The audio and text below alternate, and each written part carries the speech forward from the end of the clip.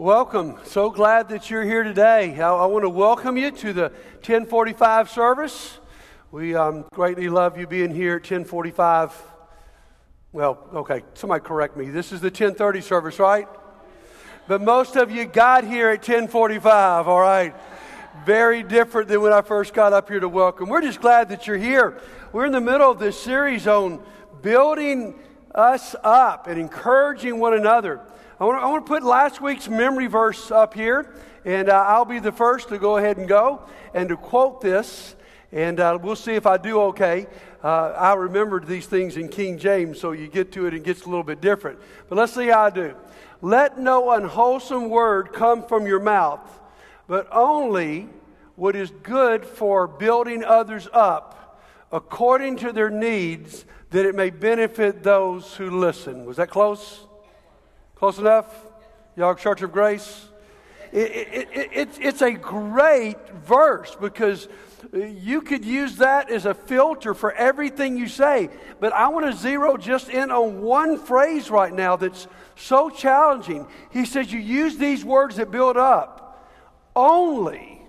You only say what is good for building up. Can you imagine if in our lives that was the filter we live from? I'm not going to say anything that tears down. I'm only going to use words that build up. No, we know that's so needed because, last week we worked on this top of anxiety, or 2 weeks ago, actually, you fill these cards out. And we got a big stack here of people saying, you know what, I deal with anxiety. And then last week, we found out that one of the prescriptions in Scripture for anxiety is for us to encourage each other. That I could actually help lift your anxiety. You could help lift my anxiety if we would say the right word at the right time. Now, here's what we're going to find out today. Encouragement can do so much more. It reminds me of aspirin, which is called the wonder drug. Ever read much about aspirin? 1897, a German company named Bayer, actually a Jewish man, discovered aspirin. It had been something used a little bit as a herb, but he took it and made it into pill form. It's interesting that in World War II, they took off from their records at Bayer aspirin that he was Jewish, never really added it back. But the thing is, it had an initial... Whew. Let me screw this thing in a little bit better, all right? Are y'all awake? Good. So, it had an initial prescription. You know that you use aspirin for aches and pains and fever. But you and I all know that there's so many other uses for aspirin. You know, many of us take a low dose for our heart. It can help with people with lupus. If you have inflammation around your heart, it can take it down. But there's some other just extremely surprising uses that I researched this week. If you mix aspirin with your shampoo, it can actually take away your dandruff. Cool? If you make aspirin into a paste, you can use it for treating acne. It can soothe bug bites. It can actually remove stains, sweat stains, nicotine stains, grass stains. And if you put that paste and watered it into your garden, it would actually make your plants grow at a faster rate and prevent fungus. No wonder it's called the miracle drug, right? And so I do want you to know that we'll be selling Landmark aspirin in the lobby as soon as you walk out of here, because this stuff is good. But here's what I'm trying to say to you today, is we have a spiritual wonder drug that's much more important, and we call that encouragement. And I want to just go through scriptures this morning that tell you actually what this prescription can do for you. I've been blown away by all the Bible has to say about encouragement. Let's go back to a passage we looked at last week. It not only mentions anxiety, it also mentions depression. Proverbs 12:25. Anxiety in the heart of a man causes depression, but a good word makes it glad. Having a hard time hanging in there and not giving up, it will give you perseverance. Here's what Barnabas did when he arrived in Antioch. When he arrived and saw what the grace of God had done, he was glad. And he encouraged them to remain true to the Lord with all of their hearts. You see, the word encouragement means literally to put courage in. And when we start waning and wanting to quit, we can help each other. How about building your faith? Here's what Paul did with Timothy. We sent Timothy, who's our brother and co-worker in God's service, in the spreading of the gospel of Christ. Here's what he's going to do: to strengthen and encourage you in your faith. We can actually help each other have a stronger trust and faith in God. And then how about you're struggling with timidity? To stand up where you work, to stand up on the ball team you play on, to be Christ-like. Listen to what he says in 1 Thessalonians. Brothers and sisters, we urge you and warn you who are lazy, encourage those who are timid. You say, how does that work? Well, remember, the meaning of the word encourage is to put courage in. And if I'm timid in stepping out and you say the right words to me, you will give me the courage to do that. And then how about this one? It'll help us with self-control. Paul says, similarly, encourage the young men to be self-controlled. What does encouragement have to do with me saying no to bad things and yes to good things and not just doing things on the spur of the moment? Let me explain it this way. I think you'll appreciate this. I would. Let's say after tonight's service, you're here and you say, buddy, I would really love to take you and Stephanie out to eat. I mean, you've had a long day. You've preached 3 times. We've been wanting to be with you guys. So we love Salsaritas. Here you guys like that. Let's go to Salsaritas. Well, more than likely, I'm going. But how about if before the evening service, I had been to Outback and I had got an awesome blossom. I'd gotten a 25-ounce steak. I'd gotten a baked potato loaded with a salad on the side, and we even got dessert. So now when you tempt me with Salsaritas, it's easy for me to say, I'm sorry, man, we'd love to go. But I am already what? Full. I'm full, guys. I really can't. And guys, that's what happens when Satan tempts you. If you're empty, if you're not feeding yourself, if we're not feeding each other and Satan dangles that in front of me, man, I go for it. But if I'm full, I can say no. In fact, here's the main passage from this morning that I think is just so powerful and surprising. Encouragement helps us in our battle with sin. I mean, first of all, look at verse 12, Hebrews chapter 3. Now, understand this while we're reading this. The book of Hebrews is written to some young Jewish Christians who are all fired up when they joined the faith. They're now tired. They're discouraging. They're discouraged. They're starting to skip church. And they're actually tempted to go back into life without faith and full of sin. I mean, that's what he says in verse 12. See to it. That's a pretty strong imperative. See to it. Do something about this, brothers and sisters, that none of you has a sinful, unbelieving heart that turns away from the living God. Now stop there for just a second. If someone walked up to you or me and said, okay, buddy, I'm struggling with this sin, I need the prescription to overcome it. I'm sorry to tell you, this would not be my prescription. I would say you need to confess it. I would say you need to go to somebody about it. I would say you need some accountability. You need to pray about it every day. And guys, all of those things are part of the prescription.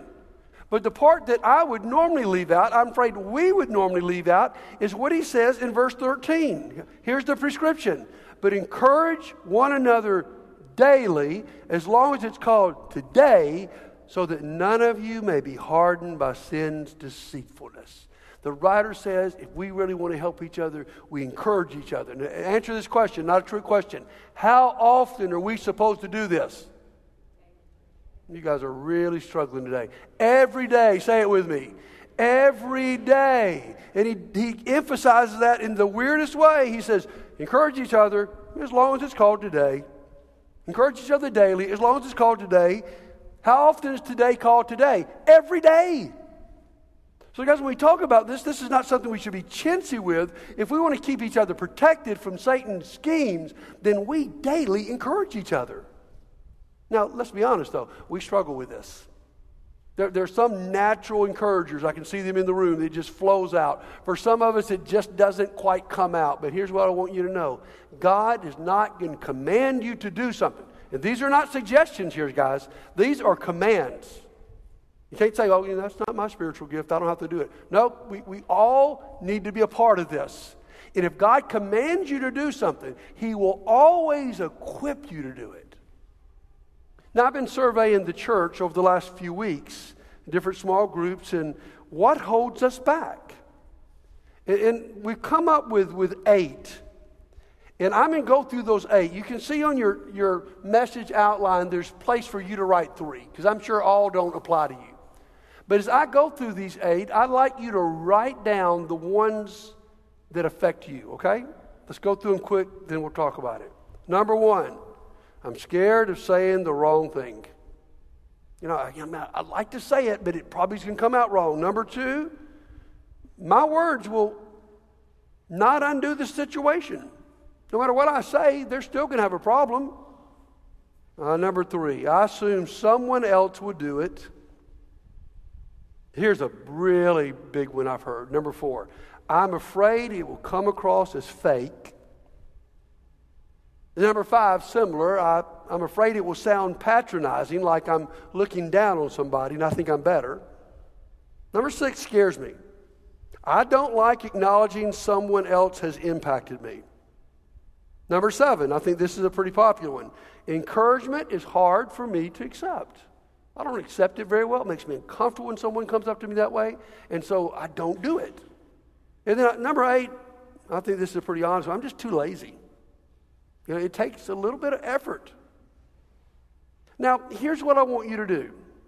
I want you to search with me for what is the lie behind this excuse, okay? Now, what makes this challenging is in most of these excuses, there is an element of truth. Could you say something in a wrong way? Yes.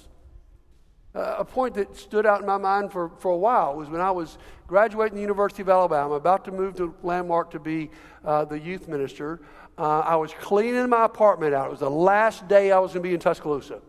And the guy that I'd known all 4 years of college, that I had a lot of encounters with, called me. He said, buddy, I just wanted to call you. I know you're about to leave, and I just want to tell you, you've had a great impact on the campus ministry. I know you've done a good job as youth ministry, and I just wanted to tell you how much I appreciate you. Man, that was awesome.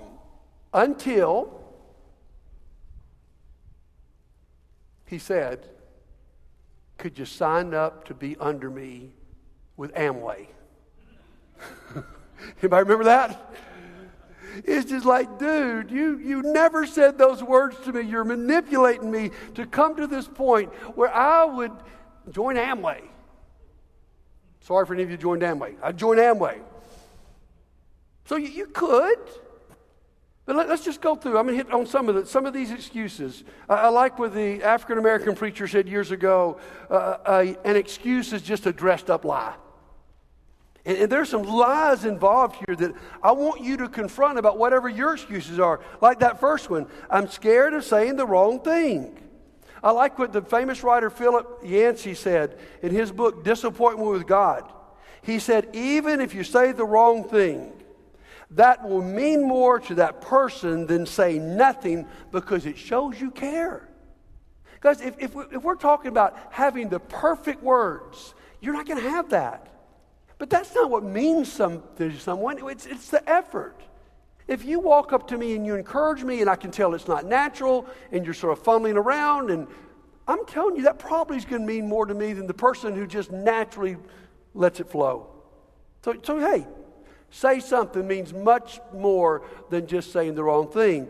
Number 2, my words will not undo the situation. Because they're not meant to undo the situation. Encouragement is meant to give you strength to go through the situation. Now, how about, I assume someone else will do it? Let me just say this plainly, that is an awful bad assumption. If all of us gather here this morning thinking someone else is really going to do this, it probably will not happen. How about if all of us decide to do it? Would it do any damage if someone walked out of these doors with 3 or 4 different words of encouragement? How about this one? I don't like acknowledging someone else has impacted me. Now, I just got to be blunt about this one. This one is full of pride. That I can't admit that you have really changed my life, that I want to be that much in control. I mean, I've got one word for this one, is repent. That's just wrong. God put you in a church family so that people would impact you and you would impact them.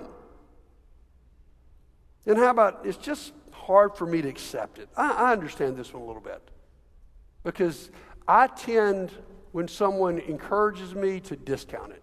Like, if you say, man, that was a really great message, I'm going to say, well, you know, the Lord gave it to me about Tuesday. I mean, it's like, it may be true.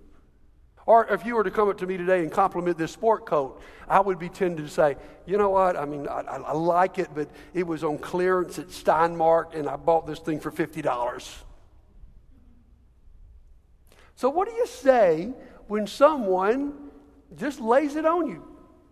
2 simple words. Thank you. That's all you got to say. Thank you. That meant something to me. I appreciate it. Thank you. So don't worry about what you're going to say. So you can go through all of these and go, wow, these are challenging, but there's a lie behind every one of them. And here's the challenge for us is we've got to believe the truth of God's Word. The truth, I mean, we looked at a lot of passages today. The truth of God's Word is that this is a big deal and that you could have an impact on someone that could dramatically change the direction of someone's life. In fact, one of our life group exercises last week and this week is to remember back even decades ago something that was said to you that changed you. I remember mine, it was in 1985. I'm a sophomore in college, 19 years old. Church across town wanted a youth minister, so they asked the campus ministry to get some guys to apply. So 3 of us applied. I was barely a sophomore. The other 2 that applied were seniors. And I remember being in the old university church building in the classroom/office, standing there, and people were talking about this. And one of the elders' wives, Marie Sanders, looked up and she said, "Come on, buddy. We all know who's going to get the job." I said, "Well, who is?" She said, "It's you. It's obvious. You're the one for this job." And I got it. And I still remember that because I thought, I'm not qualified. And you've got that memory in your life when someone has just said something to you that changed you. So today we want to learn how to do this better. I mean, you have seen all the different things this prescription fits. And today the major thing I'm trying to bring you and I to is just simply a decision. But I want to show you where we're going the next few weeks as we learn how to build each other up. I'm going to start with my blocks here. My buddy George, my grandson's going to help me. George, would you get the D block for me? We start with the block that says D, which is decide. The truth is, we are never going to make any progress until we just decide that we're going to do this. It's a matter of obedience. Come on and bring the L up. The L is my favorite. This is what we talk about next week. It is look and listen. Watch people for good things in their life. Listen for good things and tell them. George, you are quick. Thank you. They appreciate you because they think you're Russian grandbuddy. I appreciate that. All right. The I stands for include, which is all about nonverbal encouragement, and that you invite somebody out to lunch today. Man, that encourages people. You have someone in your home. And then you use a lot of uplifting words. We just stop being chintzy. We think of those words that need to be said, and we stop holding back. One thing I've heard last week is, I think these things about people, I just don't say it. Here's the most flimsy excuse. I hadn't even hit on this one yet. I don't want to give them the big head. And we do a dumb thing when we say, I want to tell you this, I really appreciate this about you, but I don't want you to have the big head. My goodness, the way this world is today, I don't think any of us are tempted to have the big head, okay? I mean, just give the compliment. Just say it. And that brings us to the top, which is just be positive. In this world of negativity, in the world where everything is going the wrong direction, where if you look at the news, or you listen to sports, or you listen to everything, we believe it's our job to critique everybody. And so instead of looking for the good, we look for the bad. It's so much easier, so much more natural today. But listen to me, listen closely to me.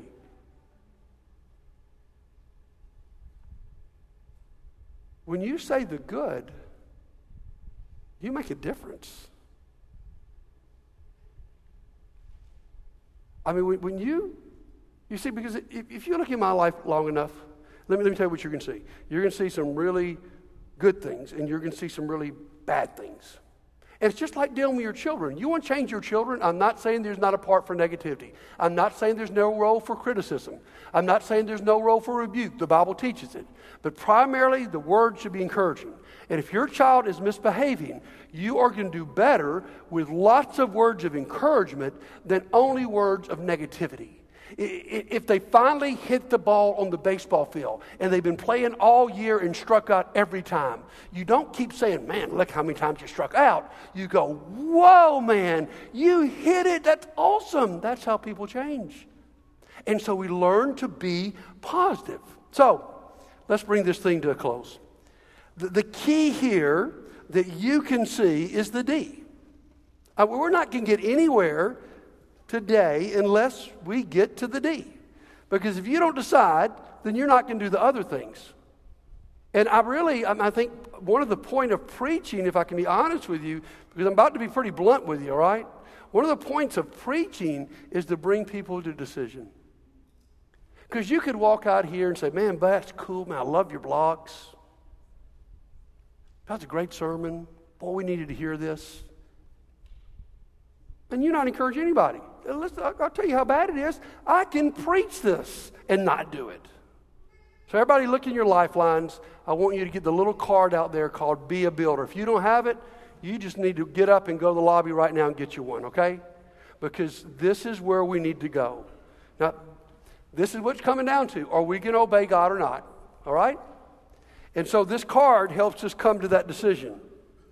And there's 2 boxes you can check. Here's the choice, guys. I wish I could make it more complicated. I wish there was an in-between choice, but there's not. Either I've decided to obey God and grow as an encourager, or, hold on for a second with me, I have decided to not obey God and grow as an encourager. See, guys, I am so fired up about us making progress on this. I think we could make such an incredible difference. I mean, don't trust me. Trust what God's Word has told you. All those different things that this prescription would help with. So first of all, I want you to come to a decision. And this calls for you to be bluntly honest with yourself. Are you really going to grow in this? Or are you just going to go, thank you for the sermon series, buddy, but I'm not really going to pay attention? So check. And if you say yes, it would help you, it would help me to put somebody you're going to encourage. So I can think of someone right now that I need to be extremely encouraged. And then, just to make this actually mean something, sign your name on the bottom. Just put your name down there. Now, here's what we're going to do. We're about to sing this incredible song of invitation. It's going to talk about who God says we are, because that's really beyond what I've talked about. It's what Jeremy talked about in communion. I'm a child of God. You know, you really can't give something you don't have, but here's the deal. If you will believe the encouraging words that God has said to you in His Word, I'm not going to be dependent on you. I'm just going to be able to give it. So what we're going to do as we sing this song is I want to just encourage you, fill this out. And again, if you got to go to the lobby while we sing and get this, do it. If you got to go find a pen, do it. You can move around. But we got this stack of cards for anxiety. Pretty nice stack. We could add depression. We could have added sin. We could make a really big stack. Our goal today is that we're going to build a bigger stack because we got lots of issues. But we are going to have more encouragers. Amen? Wouldn't that be something? And what could God do? I want to read you one passage real quickly here that's just so powerful. 2 Samuel chapter 19, verse 7. This is a bad point in David's life. David's son Absalom, who had rebelled against David, tried to take his father's kingship away from him. Talking about terrible. Gets his long hair caught in a tree, and Joab, the general, stabs him and he dies. Well, you can imagine that David has gone into mourning. But he has so isolated himself that he has never said thank you. He has never encouraged the people that saved his life. And people are getting discouraged. Listen to what Joab says to him. Almost just like Hebrews said to us. Now go out and encourage your men. I swear by the Lord that if you don't go out, not a man will be left with you by nightfall. This will be worse for you than all the calamities that you have come on you from your youth till now. What's he saying to David? If you don't get your duff out of your room and go say thank you, if you don't encourage the people who actually support you and love you, if you don't say this encouraging word, they're leaving. And guys, here's what I think we need to be careful for. If we don't fill this place with encouraging words, people are going to leave because people need it. And they can go anywhere in this town and get the negativity. And they can change any channel and go, oh my goodness, everything stinks and everything's bad and I'm not a very good person. And Satan's going to definitely lie to them about themselves. But if we could be the place, I'm talking about beyond a normal average church. I don't have any desire to be a part of a normal average church. A church where we look for it and we say it. And I walk out of these doors and I've got more self-control. I'm less tempted by sin. My depression's better. My anxiety's better because we build each other. That's what we could do. Isn't that exciting? But right now, we got to have a decision. So please, let's make this stack much bigger. Let's stand. Let's sing. Let's think about how good God's been to us. And let's decide and let's go for it. Let's sing together.